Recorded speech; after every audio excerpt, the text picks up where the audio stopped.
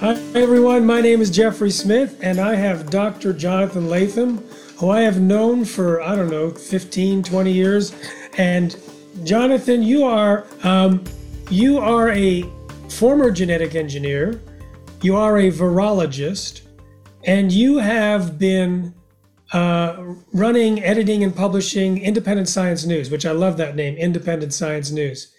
And we're going to talk about something which a lot of people want to hear about: gain of function research. Gain of function research, if you don't know, I'm going to say this research could kill billions.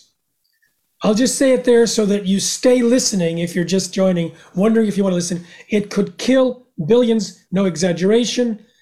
I will now turn it over to you, Jonathan, by asking you, what is gain of function research and why are they doing it? So, the simple definitions of gain of function research are you take a pathogen and you try to enhance it, right? And you try to enhance it normally for some kind of medical research application, right? You want to make something to test a vaccine. You want to make something to test a scientific hypothesis. And so you alter a pathogen to give it more functions, to make it more infectious, for example, so it would infect more organisms per unit of pathogen applied, or you try to make it more infectious or more pathogenic so it causes more harm to the organisms that it infects. So that is the basic. But there's many, many complications of this that presumably we'll get into. For example, gain of function research has a big set of military or potential military applications, right? So a lot of research in this field is funded by the military and overlaps with military interests, right? Defense interests, which are sometimes offensive interests too. So, but that is the kind of big picture here is, it's difficult to separate out military and medical applications, and it covers a lot of different organisms. But the main organisms that it's usually considered to cover are viruses. And the reason why it is considered to cover viruses is because viruses are hard to defend against, right? Almost every bacterium can be treated with an antibiotic. Almost every fungus can be treated with some kind of fungicide. We have defenses against those organisms. Even bacteria, if you get infected by a bacteria, you can use hot water and temperature to defend yourself against that bacteria. But viruses are really hard to defend against. Some viruses, there's no vaccine, like HIV, for example. And some viruses, there are vaccines that don't work very well, but even a vaccine doesn't defend you once you've been infected, for example. So we have various antiviral agents that can help you a little bit, maybe in the case of a viral infection, but usually they're pretty ineffective, and many viruses have we have no treatment for those. So viruses are the number one cause of concern here.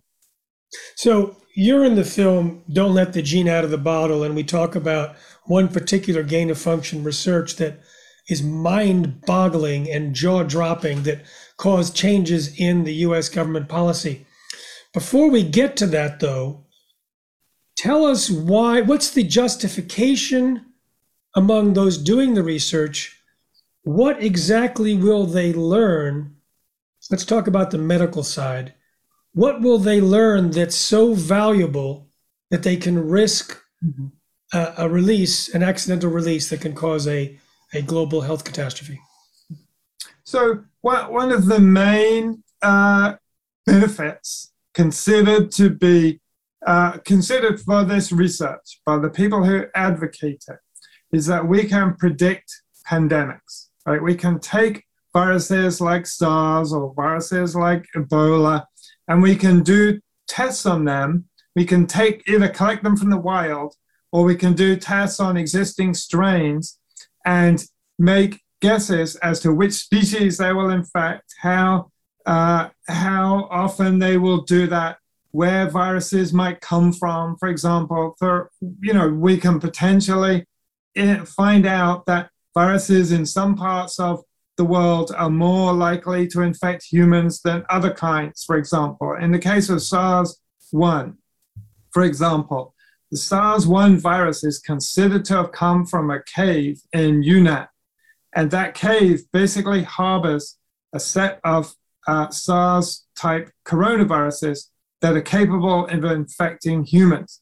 Most bat coronaviruses, are not capable of infecting humans. If you put them into a human or inject them into a human, they basically don't bind to the receptors and the infection goes nowhere.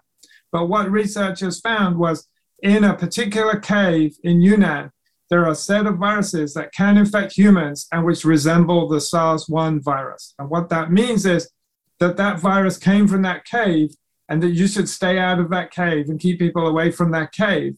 So this is the kind of benefit that people envisage resulting from this research. But that research requires that you go and sample those viruses and expose yourself to them in the first place, right? So this is the conundrum in many ways, writ large, is that in order to protect yourself, someone has to go into that cave and collect those viruses and sequence them and sample them and do tests on them to see if they infect humans. If that means human cells, right? Normally, I mean, you can do experiments on primates, you can do experiments on rats and mice and so forth with these viruses, but they don't necessarily answer the questions that you really need answering. Do these viruses, for example, infect humans? So that is a whole class of experiments that in principle could protect us against future pandemics. But it's not just identifying which ones out there are able to infect humans, because it's gain of function. Once they get them into the experimental lab, don't they increase either those two things you described, its ability to infect and its ability to do damage once it infects? Mm-hmm.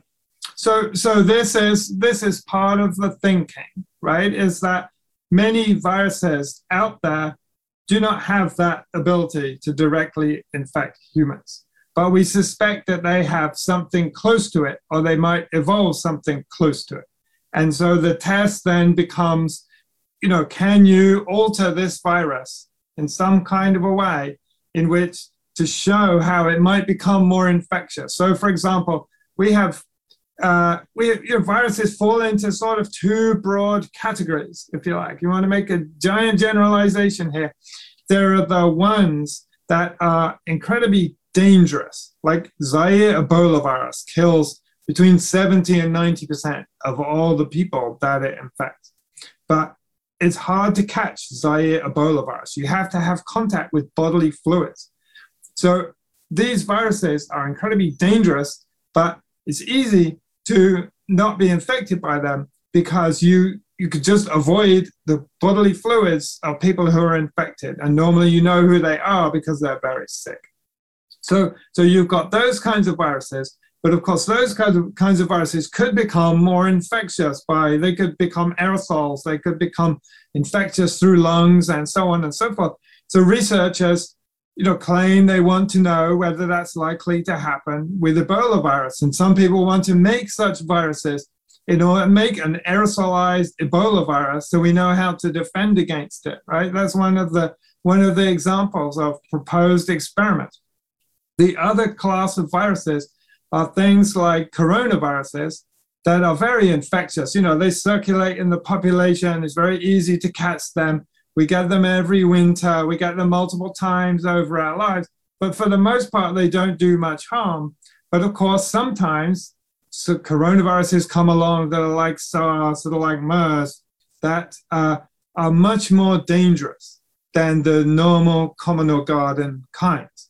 And so these are the easy come, easy go viruses that occasionally mutate into the very dangerous, right? They cross over into that territory. And so these are the two kinds of viruses in a big picture way that we have to deal with if we come in contact with the natural world, if we touch bats, if we clear rainforests, if we do intensive animal farming. These are the viruses that we're going to come in contact with. And so the question for gain of function researchers, the way they like to frame things is, these easy come, easy go viruses, how bad could they get? And these very, very dangerous viruses that are hard to contact, how could they evolve to become super spreaders, if you like? So you mentioned two different things in pulling apart what you said in terms of the actual practical claimed benefits. One is, if you know that a virus needs only a certain number of changes in its genetic code in order to become dangerous, then you can use that information for surveillance to see if that is happening. And the second is, you talked about in the case of the Ebola, if something does evolve and become crazily dangerous, what can you do to protect yourself or to treat or prevent the spread? So one is surveillance of naturally evolving viruses, and the other is dealing with it through prevention or treatment. Now, let's take them one at a time. And does it really work? Does the gain of function research, which risks the release of an airborne Ebola, for example, that could be devastating to huge populations, does it or do any of these things actually translate into, let's talk about the surveillance first. Are people now setting up surveillance programs and catching pandemics, pathogens before and doing something appropriate with them to protect us? Let's start with that. So there are projects ongoing that are basically intended to collect viruses from the wild and test whether they have pandemic potential, is the phrase that people like to use. So they've been ongoing and growing over the last 15 or 20 years. And so the trend has been to give this field more money, to get more researchers involved in it. And there are proposals, for example, there's a thing called the Global Virome Project that is intended to harvest millions of viruses from thousands of species and basically spend billions and billions of dollars doing this in order to basically test all the bats, test the rodents, test all the other small mammals and other potential sources of these viruses, and to go to developing countries, to go to wild areas and basically create a huge library, if you like, of potential pathogens and bring them into labs and sequence them, study them, and so on and so forth. And so this is a growing field of research, but the problems that I've alluded to are that in order to do this kind of research, you expose yourself to harm. And if you don't do this research super carefully, you may set off a pandemic, right? One of our concerns about the SARS-2 pandemic is that it jumped into a researcher who was sampling, who came from the Wuhan Institute of Virology. At the moment, this is a hypothesis, but more and more a lab escape looks like the likely explanation of this. They were one of the centers of doing this kind of research.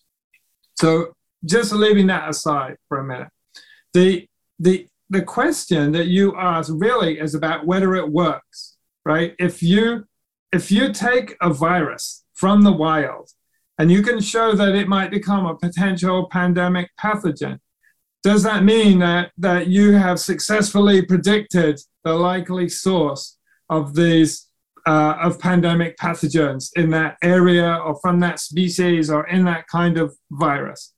And the existing research that we have is that in many, many cases, mutations that can turn a certain strain of virus into what looks like a more dangerous pathogen have completely different effects on different strains, right? So the premise of this research is basically that, that there are the information gleaned on one virus collected from one town or one place or one country location or whatever can predict what will happen with other viruses. We presume a pandemic won't actually result from that specific virus. It's likely to happen from a somewhat related virus, maybe a different species or a different strain or a different genus.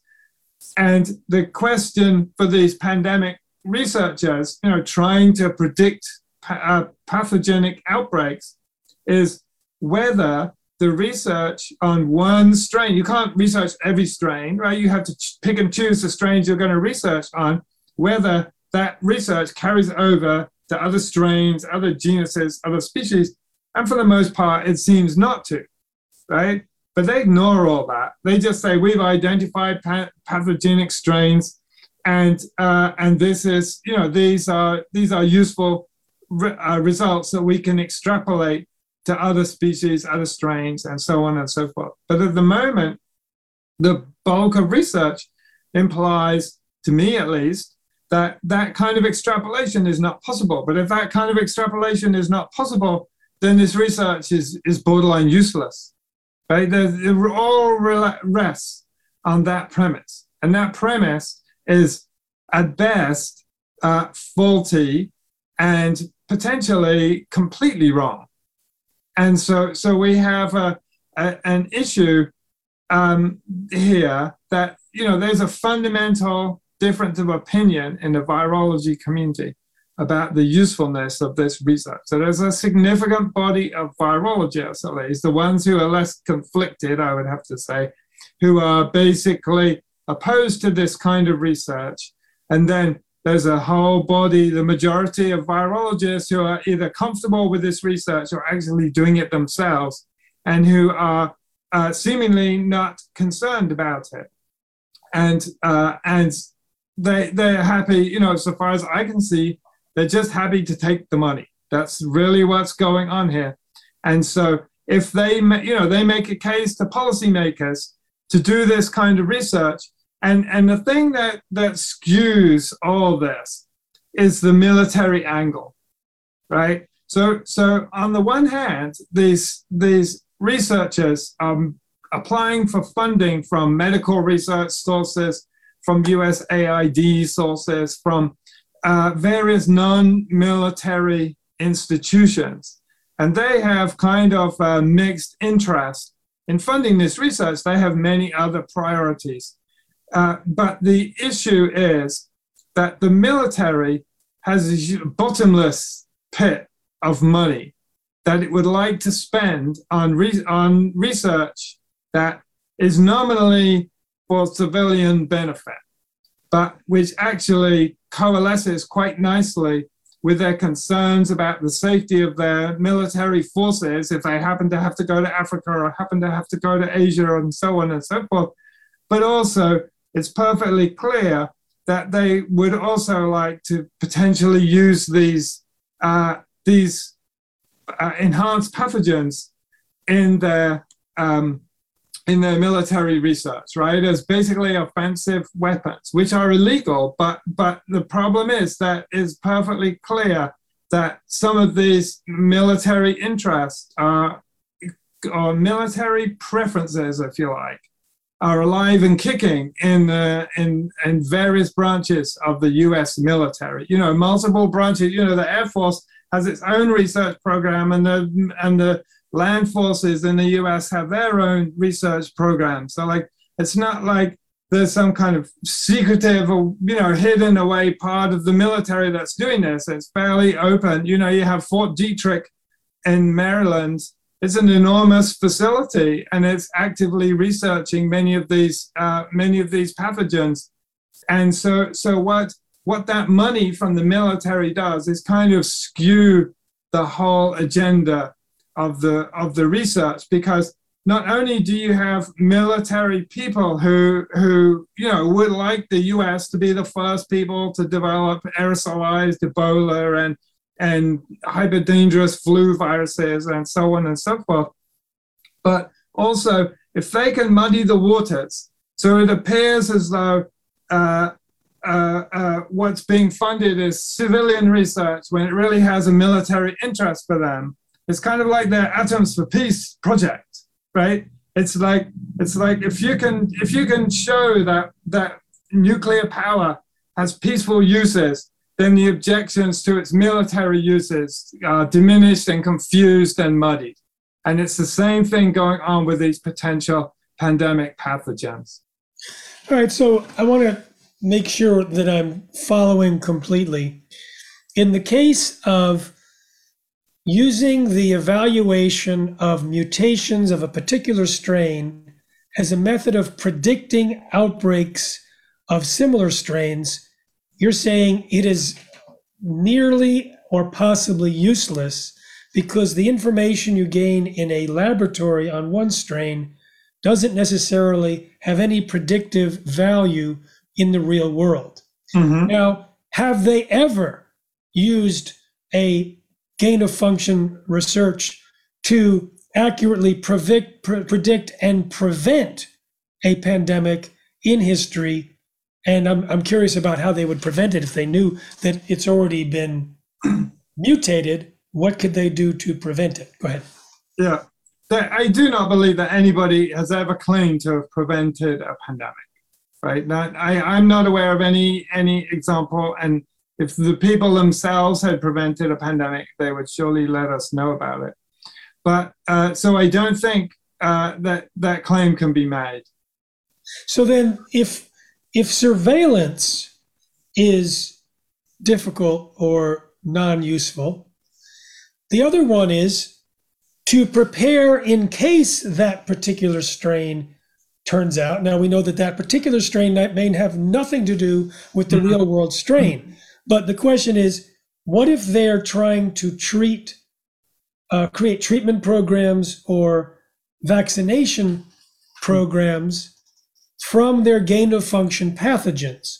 Mm-hmm. That is, I understand, a justification for it. Is that something that has worked?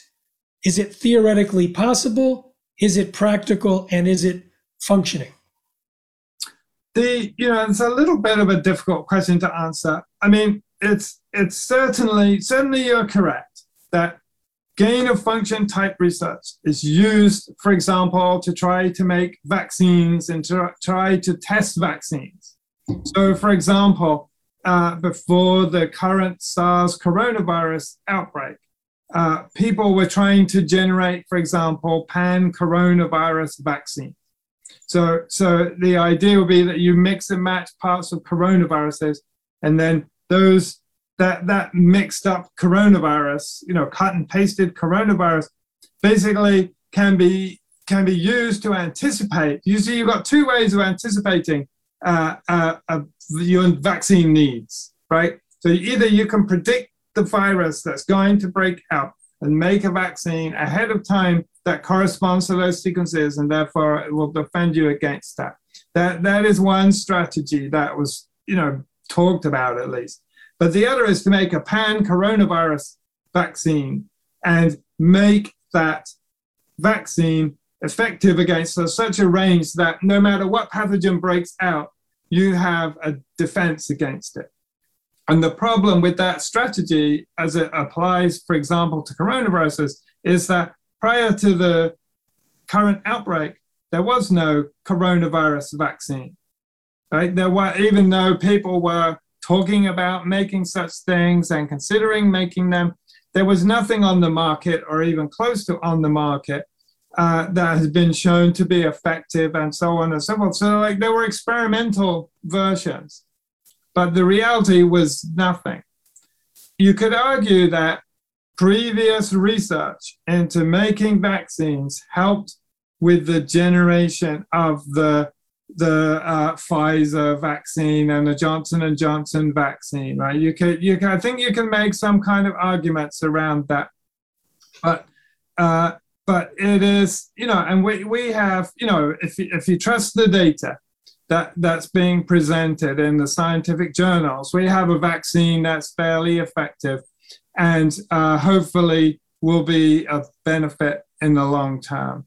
But, I'm not a vaccine researcher, so I don't want to go too far in that direction. But that is, this is the thinking, right? So in order to use these vaccines, firstly, one strategy is basically to create live attenuated viruses. Mm-hmm. So you have to attenuate a virus in order to, and then you, for example, with polio viruses, the way that you make a vaccine in many instances is you basically give people an attenuated virus.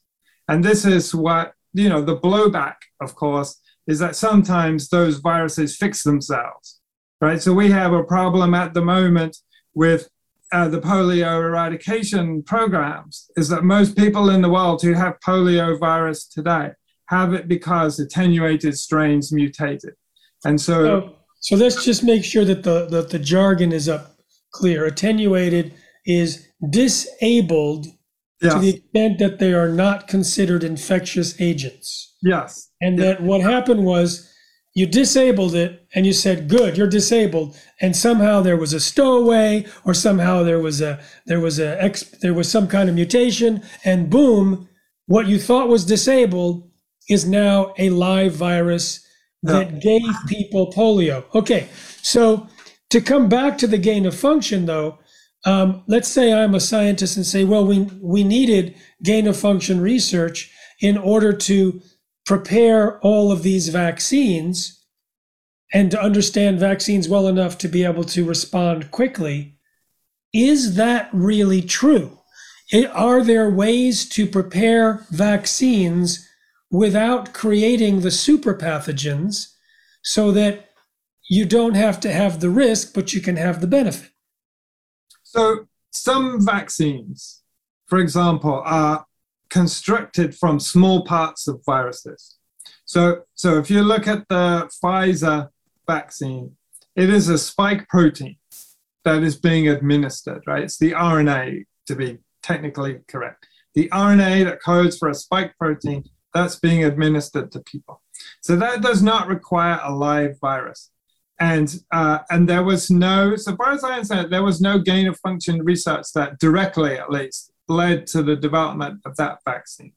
So, and it seems to be more effective than the Johnson & Johnson vaccine. Well, let's not get into the vaccine versus vaccine question. It will never survive on Facebook if we do. And I also don't want to, this is not the focus of our discussion to discuss the relative merits of that. It's to discuss gain of function. I appreciate the use of relevant modern examples. I'm just concerned about the automatic monitoring systems that are looking for words that are being said out of your mouth. So on that basis, continue, Jonathan. But I think the broader question, right, that should be asked is, are there, the gain of function debate is normally framed along the lines of, there are gain of function researchers who want to do this experiment to test this certain hypothesis about whether a virus is capable of, for example, of infecting human cells. The arguments then normally revolve around, can this hypothesis be tested without a live virus, and so on and so forth. And the answer is normally going to be, because the question was framed by the gain of function people in the first place, normally any substitute experiment is going to be inferior. But the problem is, did you need to be doing that kind of experiment in the first place, right? Is that really what you want to know? And we have, the classic example of all this is, if we want to prevent pandemics, right? If the goal of vaccine is to prevent pandemics, the goal of prediction is to prevent pandemics. Well, there are other ways of preventing pandemics, right? You could have a good supply of masks on hand. You could have, doctors trained better to defend against pandemic outbreaks. You could have better surveillance systems among people, right? Like we could have systems for testing when workers on farms contract flu, avian flu, for example, from birds. Whereas at the moment, what we do is we send poorly paid people to work on farms, and then we don't do anything to monitor their health. So we have multiple ways of protecting against pandemics that don't involve high-tech research. They could just involve having more masks, having a better educated population, having better surveillance systems. There are many options that don't require gain-of-function research to defend against. But also they don't require a prediction of what is the pathogen, right? Masks are good against any aerosolized pathogen. Having a good understanding among doctors, having surveillance systems for workers, for doctors. Doctors would be a great body of researchers. They're some of the first people who contracted the SARS-2 virus in Wuhan, for example. They were some of the first people who died. If we monitored our doctors better, if we took these precautions that are pretty commonsensical things and not necessarily very expensive, if we did these things, we could protect against pathogens regardless of what they were, without the requirement for all these complicated and kind of reductionistic prediction systems. So we have, so the question often is, do we want to frame the question in the way that it's framed by the gain-of-function researchers? Or do we want to frame the question very differently? Because, for example, if we have a military that has its interests, and we have a medical profession that has its interests of what pathogens to defend against, but if we had a good supply of masks on hand, then we would then those masks are useful in a war or in peacetime. Right, they're totally a dual use technology, and so we have answers to many of these questions that don't get explored because there's not the money in masks that there is in vaccines, for example. This is what it comes down to. I think that you and I have seen this type of narrow reductionistic thinking and careful framing of the question in ways that force predictable responses. Last night, I interviewed two leaders in the fight against golden rice. And this whole thing is like, if someone says, well, if you're trying to get a vitamin A into a particular staple that people are already eating, ... And it's like, no, what if you're just trying to give people vitamin A? There's a lot more things that are not risky, etc. Now, speaking of the risks, okay, so let me just catch up and make sure that I understand. The concept that gain of function can be used for proper surveillance isn't really very useful because the actual is not often the theoretical. The incremental knowledge of that we gain from gain of function to produce vaccines may have some benefit in our general understanding of producing vaccines, but in the context of other things we can do, may be very incremental in terms of its benefit, and maybe much less than the other pieces of the puzzle. Is this right so far? Mm-hmm. Okay, so then even if gain of function were to give some slight advantage in the preparation of understanding how vaccines can work, let's say maybe it does, or maybe it hasn't yet, but it could. The question is, what are the risks against that benefit? What could go wrong? Can we trust these high security biolabs with people in spacesuits operating, with gloves inside chambers? They have supposedly very secure protocols. So what could go wrong? And I kind of know some of the answers already, but I'd like to hear it from you. Well, we can provide a long list of examples, and there's a little bit of a danger, I realize, discussing this. I can discuss some very specific examples, which will lead people to think that those are the only examples, or I can wave my hands and say there have been many examples, throughout history from different countries, from different pathogens, from different species, from different kinds of labs, military labs, civilian labs. And then people will want to know, well, what are the specifics? And so I want to just start off with that big framing is that the list of outbreaks that led to actual global pandemics is short but clear. The number of pathogens that have broken out and caused near misses is long. The number of pathogens that have given basically near misses in terms of, there was an escape or an accident or a major mishap, but it didn't lead to the infection of anyone, that is also long.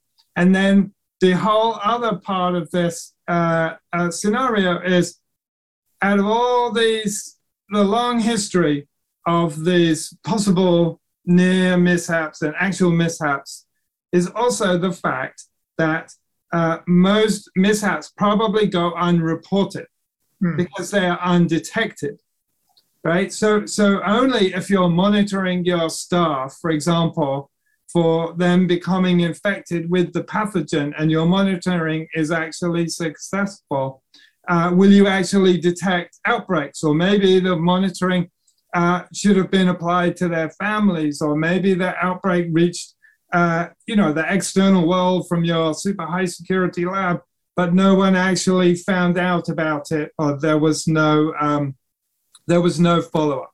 So you've got this whole kind of, we know that the reporting of these outbreaks and potential mishaps is very faulty. And there's no incentive for a lab to report stuff that they would rather people not know about. So I'm going to start with H1N1, right? So H1N1 is an escape of a wild-type virus from a lab that basically spread to become a global pandemic. So H1N1 was released from a lab, escaped from a lab in 1977, and it is basically a flu virus that I caught when I was 11 years old, right? So I was born in 1966. I was one of the people who are under 20 who basically did not have any protection, immune protection against this virus. So basically, this is a virus that caused our school to close. And we basically were sent home because we caught this very, very contagious flu virus when I was 11 years old. And this virus, it turns out, only was really nailed down about 10 years ago. Actually originated from a lab somewhere on the border of China and Russia. It's not entirely clear where it came from, but it's very clear that from the sequence of this virus, that it was basically a fossil virus that had presumably been stored in a freezer, was taken out of the freezer, probably to make a vaccine. And that virus escaped, and it was pathogenic because it had died out in the 1950s, H1N1. And so they stored it in their freezer, and it had died out because the human population became immune to it. And so new strains of flu viruses evolved, and essentially that H1N1 died out. But if you keep it in the freezer and then you let it out up to 20 years, there's a huge naive population. And so that virus basically spread all over the world, and it was a nasty illness. But the reason why there was not mass deaths is because basically everybody who caught it was young and healthy, because everybody was under 20. That was the naive population. Basically, our teachers were immune to it. So this virus spread all over the world. And so many, many people who are my age have basically been exposed to a pandemic pathogen that escaped from a lab. So these are real risks, right? These are not things that just happen in theory. So we have, but then we have many, many other classes of accidental release from different kinds of biolabs, right? We have examples of where the NIH or the CDC rather, was mailing anthrax samples around the world, thinking that they were mailing an attenuated and harmless strain of anthrax. And they sent hundreds of labs around the world fully virulent anthrax. And these labs, it was sent through the mail, and these labs had no idea that they were receiving something that was basically lethal. So we got that class of accident, whereas basically just a mistake by the researcher. A sample was labeled wrong, and then it was sent out. Then we have a whole class of releases. So anthrax is the bacterium, by the way. But we have a whole class of releases. For example, the anthrax letters that were sent to members of Congress and members of the press, for example, in 2002, I think it was. Basically, that went a long way to causing the Iraq War, because essentially these releases, they were the letters were sent with badly written, basically pretending to come from a semi-literate Arabic person, and these samples were basically attributed to Iraq, and it was assumed that it was a biowarfare attack. But really, it was sent out by somebody from Fort Detrick, basically a deranged researcher from Fort Detrick sent this. He basically framed the Arab world and essentially led to, and this, played a huge part in the panic that followed the 2001 attack on the Twin Towers. So you've got always lurking in the background the possibility that some crazy person may send out strains essentially deliberately for malicious reasons. They had shares in a company that was attempting to sell the U.S. military a vaccine against anthrax, right? So this person was basically presumably self-interested, but he committed suicide, and so we're not going to know this full story of all this.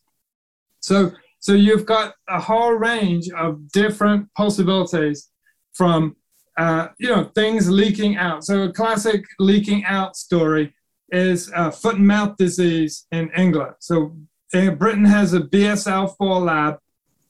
BSL-4, just tell people what BSL-4 means. That is the most highest security type lab, which is basically designed to handle pathogens that are what are called select agents of the highest category. What does BSL stand for? Biosafety Laboratory. Okay. So they've got, there are 4 levels. So BSL-2 is basically been equated to a dentist lab, where people wear masks and goggles, and that's probably it. So BSL-4 lab is where people are wearing positive pressure suits, so that basically you've got air, you're separated from the pathogen by a layer of air and a space suit, and they have biocontainment facilities for all the water that leaves the facility, for all the air that leaves the facility. So it's extremely high tech, but it's still a doubt in many people's minds as to whether all this high tech stuff it really is effective in containing pathogens. Because the problem with high tech stuff is that, when you're wearing a positive pressure suit and you're trying to handle a pathogen safely by moving it from culture A to culture B, it is inhibitory, right? It doesn't actually help people to actually handle these pathogens. And it does nothing to, for example, to stop the mislabeling of tubes, right? There is no biosecurity lab in the world that can solve that problem.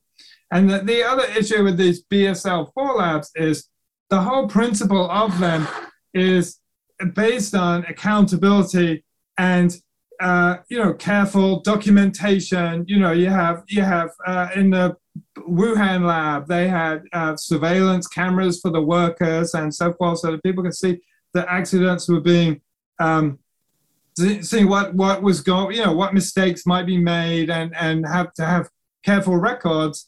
But of course, we now have the the SARS-2 outbreak, and China will not release the records and the notebooks and so on and so forth from their BSL-4 lab. So the question is, what use are all these things if a country won't actually release that information? I understand that handling some of the work for gain of function involves animals, and that sometimes the animals will bite a worker or scratch a worker and infect them. Is that right? Yeah. This has happened many times. Yeah. So we have an example, in North Carolina, not so recently, we wrote about an example of when this happened. So a researcher, a mouse infected with SARS-2 bit a researcher, and then the question becomes, who did what to contain the virus? Did they catch the infection? And we have the same accountability problem that there was in China, is that no one would tell us whether the infected person became sick, for example. So even though we have in principle accountability, in principle we have a Freedom of Information Act that would allow us to find out whether this person was infected. In practice, those systems didn't function, so we still don't know whether that person became infected, so on and so forth. So there's the theory, the benefits of BSL-4 labs exist in part in people's heads. And of course, you mentioned dual use. Dual use is military medical. Mm-hmm. So the dual use, if someone is doing military, an enhancement of bioweapons is illegal, but they're pursuing something that either is clearly illegal or gray area, then they're going to very specifically want to block reporting of problems and not let part of that documentation of the BSL-4 protocols go forward. Is that right? Yeah, you totally have to worry about that. Yes, I mean the problem with this is, the problem with the system as you state it is that it's under current understanding of how research is done. It's perfectly possible to enhance Ebola virus, for example, and simply claim that you're doing basic research. And the military may be doing something that was, funded through the military, that was purely of interest to the military, so on and so forth. But if you just say that you're doing it for peaceable reasons, then there's no legal recourse. Essentially, no one can say you're doing something illegal because your claim is that you're doing it, and it's plausible to an extent that you're doing it for civilian reasons to protect the public. So in the film Don't Let the Gene Out of the Bottle, which is available at protectnaturenow.com, we talked about the H5N1 avian flu. Very hard to catch. You need to be around avian livestock for a long period of time at these bird farms, and less than 1,000 people caught it at a certain point of time. But the death rate was originally described at 60%, then at 52%. Who knows what it actually was? But 52% is ridiculously high. And in 2 different labs, they worked with this H5N1 and did something which sent shockwaves around the world, and at least temporarily created new rules in the United States. Can you describe this? Because I want to be clear about the kind of risks that scientists are willing to take. And then we're going to talk about what would be a logical, intelligent policy from your perspective. So let's start with this H5N1 alarm that went around the world. Yeah. So this gets us into a question that we haven't covered that we should, which is, what is the technical research that is giving rise to these gain-of-function pathogens? Good. And the two, clearly distinct technical differences are, one, researchers make a cut and pasted pathogen. Right? They take a part of one pathogen and they add it to another pathogen, or they replace a part of that pathogen. So for example, you could, we have SARS-1 virus that is very, very lethal, but not very infectious. And we have SARS-2 which is very, very infectious, but not especially lethal. There are researchers who've taken the spike protein of SARS-2 and given it to the backbone of SARS-1. And so their expectation was that they would make a virus that was super lethal and super infectious at the same time, right? Combined benefits of both viruses. So that experiment has been done. And so that is the cut and paste approach. That's genetic engineering. That is traditional, if you like, genetic engineering, is cut and paste. The other kind of enhancement that people do, and that's normally included under descriptions of gain-of-function research, is you take a pathogen, especially one from a certain species, right? And the example that you're talking about is a bird flu. You take a flu that is basically infectious in birds, but does not properly infect people. And you take that, what the Ron Fouchier and his fellow experimenters basically did is they took a bird flu and they gave it to ferrets. They put it in a ferret. And what happens when you put it into a ferret is as the virus evolves to become more of a ferret virus. And you can speed up this process. Like this is not a flu virus that belongs in birds.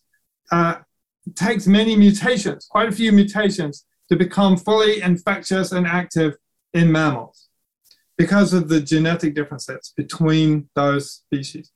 But what Fouchier did and his colleagues did is they did what's called passaging. So passaging is basically when you put the virus into a ferret, and before the virus dies out in the ferret, they take a sample from that animal and they use that sample to infect a second ferret. And then before that virus dies out, they use it to infect a third ferret. And before that sample dies out, they use it to infect a fourth ferret. And by transferring it in this calculated way, you can basically speed up evolution and create a pathogen that is now infectious in the new species. So in this case, they were taking something that was extremely dangerous to people, but actually not very easily transmitted between people. It couldn't be transmitted between people. And they were putting it into mammals and showing that eventually this virus is effective, basically life cycle in the ferrets became self-sustaining. After a few of these passages, the virus is then able to transmit itself between ferrets because it had acquired the necessary mutations to infect ferrets. And so they had organized, they knew what was going to happen when they roughly at least, what was going to happen when they infected these ferrets over multiple generations. So this is called viral passaging, and it can be used to enhance, what they were doing was enhancing the pathogenicity of this virus towards a certain group of species, i.e. mammals. And so they were doing this to test their ideas about whether the virus could evolve one day to infect humans, for example, because ferrets are considered to be a model species for infecting humans. So, to me, I don't need to explain too much more for people to understand why this might be scary, because you've got an airborne virus, right? That is basically spreading between ferret cages. And airborne viruses are one of the pathogens that have been flagged most obviously as being likely to escape from labs, right? If you work on Ebola virus and it requires bodily tissues to infect the next organism, then the only way that you can acquire that Ebola virus, for example, is if somebody sticks themselves with a needle, or if somebody actually, somehow inhales or eats a piece of tissue culture, or if the tissue culture fails to be disinfected when it exits the lab and then infects, a waterway or a rat or something that's sniffling around in the dumpster out back of the BSL-4 lab. And but this is something that happens, like failure to decontaminate samples is an example, a common way that pathogens escape from labs. Because basically, if you fail to make up your decontamination solution properly, for example, you make it 10 times too weak or something like that. When you think you're decontaminating the sample and then you throw it into the trash or into the dumpster and it's not been decontaminated, then it can infect organisms downstream. So this is what happened in the foot and mouth disease outbreak, by the way, in 2007 in Britain. There was basically an outflow from the BSL-4 lab that was supposed to be secure and was basically contaminating drinking water. And then the drinking water was being used by cows downstream, and they contracted the foot and mouth disease. So the problem, we go back to the problem of BSL-4 labs, is there's an infinite number of ways in which pathogens can escape from these labs. And so if people are doing gain of function research on those viruses, then you have a recipe for disaster.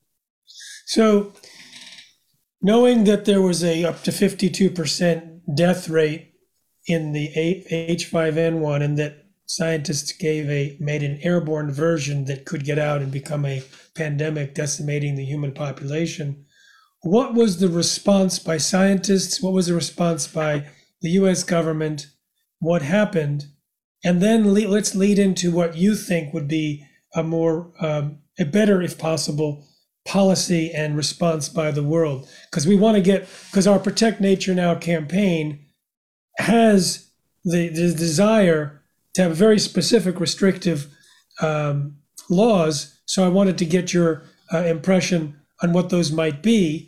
But first, describe what the H5N1 alarm bell did in the world more than a decade ago. Yeah. So initially there was concern in the media, concern among a restricted group of scientists that led to the formation of the Cambridge Working Group, for example. There was concern, in various quarters, but initially nothing happened. And there was a change of guard in the Obama administration. And the new people who came in were much more concerned about the risks of gain of function research. But they did not institute a ban. They instituted a funding ban, right? Which is a different thing because it means that people can still do that research but with other people's money, with private money, for example. So it was not a full ban, but also the issue with the ban was that it all depends on your definitions of what is gain of function research. There were many elements in Tony Fauci's NIAID funding agency that had no enthusiasm for this ban whatsoever. I want to be cautious again of the ability for our interview to be broadcast without being blacked out. So carry on. Well, I'm going to give you the straightest story that I can, and I'm going to point out that these certain people were involved, right? And I'll do my best. So essentially, there became a question of how do you define, even though there was a funding ban, how is gain of function research actually defined? And what this research, what the NIH basically organized surreptitiously, if you like, was basically an end run around the ban. So the research community was not behind the ban basically at all. And so they just arranged things in certain ways with their definitions and the arrangements of their committees and the staffing of the committees and so on and so forth to get around this ban. So it was basically ineffective. And there are administrative difficulties with creating these bans. And I would, the question in many ways is, you may want to ban, but how are you going to actually institute it when the people who are actually in control of all the levers and host the expertise and so on and so forth actually don't want that ban. They want to keep going with their business as usual because their business as usual brings in money from the military, from the pharmaceutical industry, from the vaccine industry, from the diagnostics industry, and so on and so forth. So there's a powerful incentive not to have a ban because there's a business model behind it. So then what would you do if you were in charge? And let's put away for a second the power of the opposition. Let's just say, what do you think makes the most logical sense that should be the policy that we pursue globally? I mean, you do have this issue. You're bringing up the issue of global is partly if you have a national ban, that doesn't necessarily stop the research, right? What's going on and what's going on at the Wuhan Institute of Virology is that gain of function research was being carried out there with the assistance of US money, right? So US money was flowing to the Wuhan Institute of Virology. So some people think that was also an end run around the ban in the US, the funding pause, because it wasn't really being described as gain of function research. It was being described as other things. So, and because it's happening in China, there's not real accountability. It's happening abroad, and it's happening, the money is going to a nonprofit, and then the nonprofit is using that money to give to a Chinese institution. And, at that point, there's accountability has pretty much vanished. So there's quite a big conundrum here, right? So there is, on the one hand, you need an international system, but also you need good national systems to enforce, if you like, national or international standards. So you if the WHO or the United Nations can make any rules they want, but if countries don't follow them, it's difficult to get any enforcement through those systems because those systems cannot prevail over national sovereignty, right? So the problem is how do you achieve accountability in a diverse world? So the question is quite a difficult one. Do you want a ban? Do you want a funding ban? Do you want it to be national? Do you want it to be international? So we have many obstacles to overcome, but what's really needed is to work away on all these fronts, right? So there needs to be people putting their efforts into international bodies that can oversee this kind of research, and it requires the right people to be staffing those international bodies, right? You need people whose independence and expertise is clear to everyone.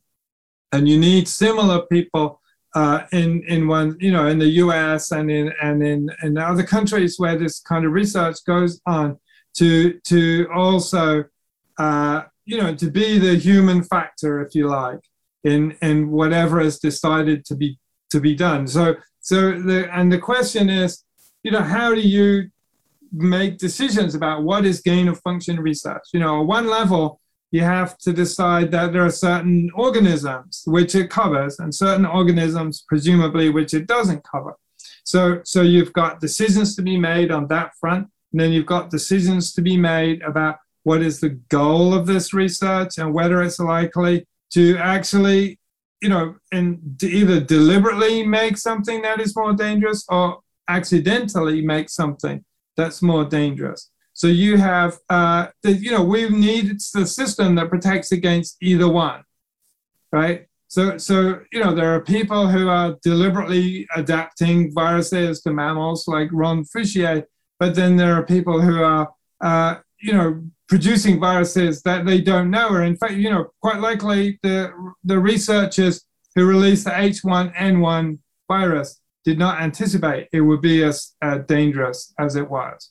So you have accidents and you have deliberate, all kind of which have to be dealt with under these systems. And maybe the first and the low-hanging fruit, if you like, is deliberate creation of potential pandemic pathogens, right? So that is, if somebody is deliberately, and that is their goal, attempting to make something that's more dangerous, then that's more easy to spot because it's there in the paperwork.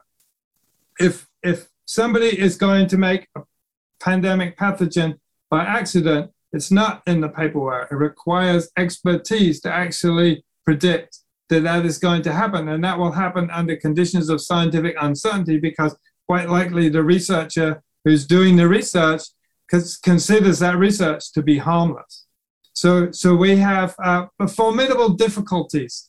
And so, rather than make specific recommendations, it makes more sense to me as a virologist, because that's, my training, to draw people's attentions to the difficulties and the history of what happened last time round.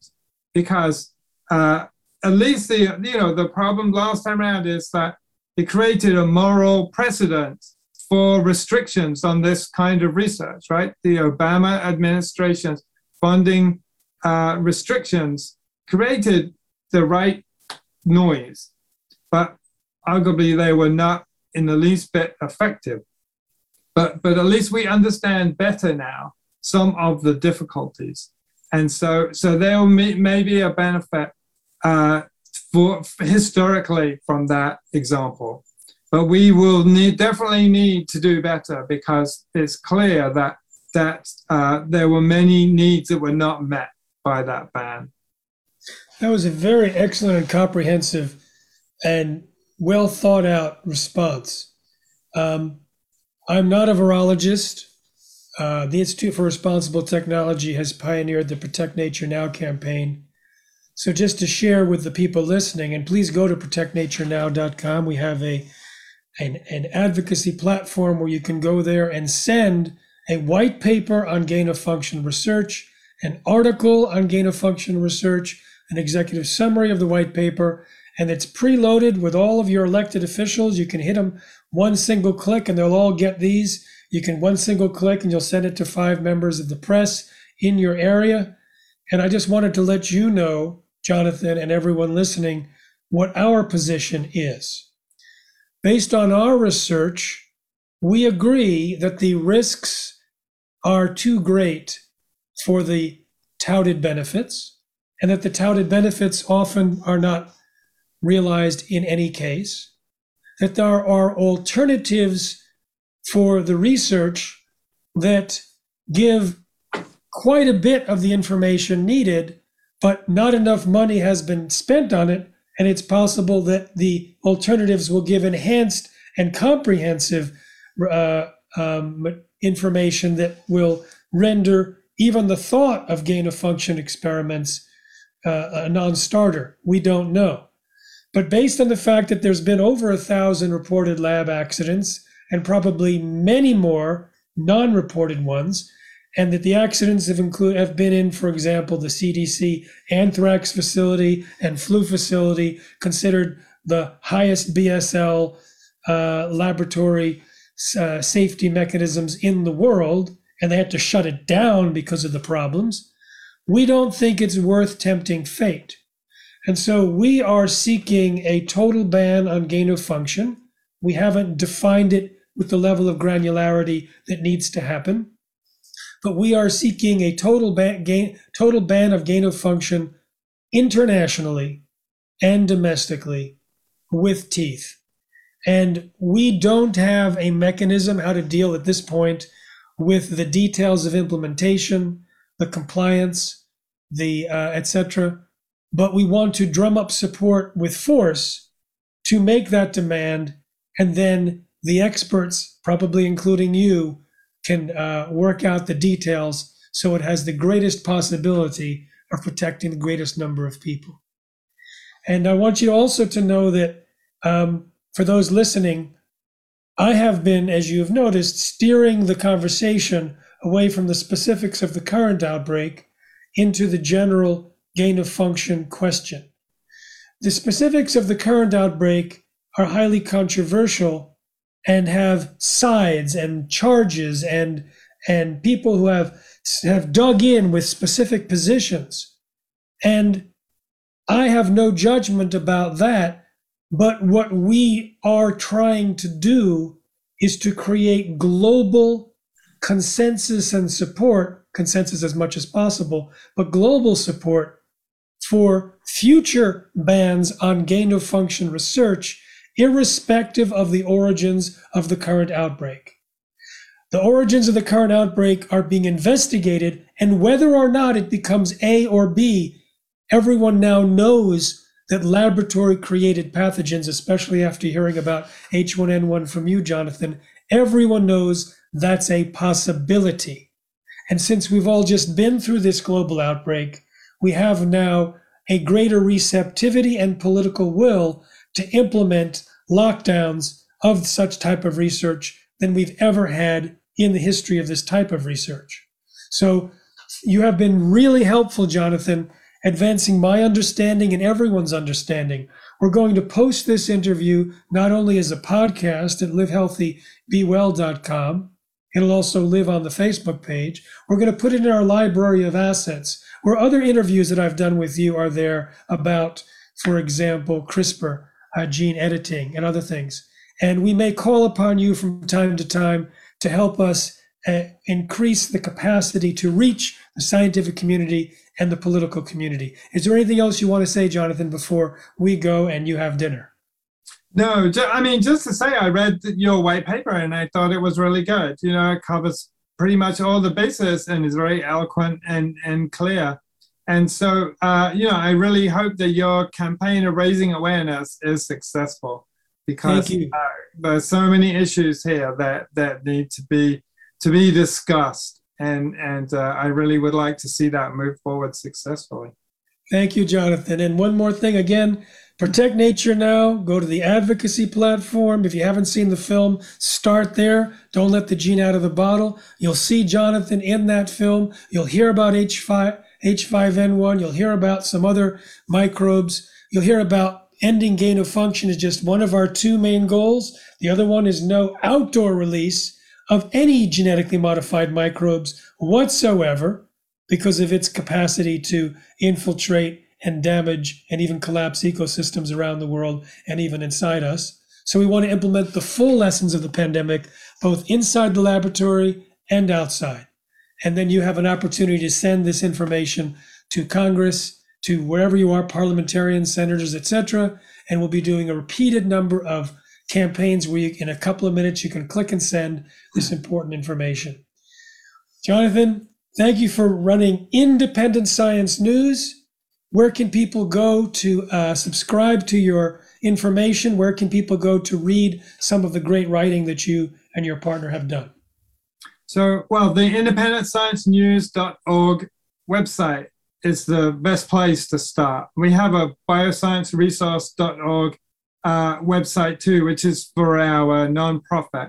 But the Independent Science News is the place. But please do subscribe, because you know we too have had pushback from Facebook and YouTube and some of these other outlets for the totally rigorous research that we've put forward about some of the issues surrounding the pandemic.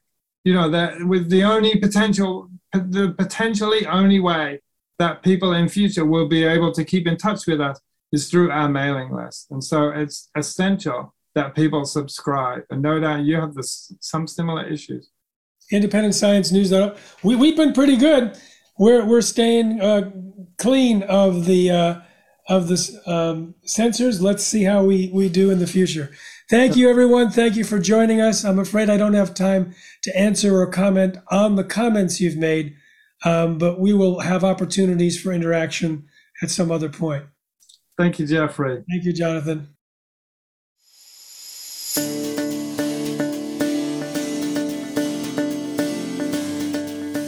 Thank you for listening to Live Healthy, Be Well. Please subscribe to the podcast using whatever app you listen to podcasts with, or go to livehealthybewell.com to subscribe.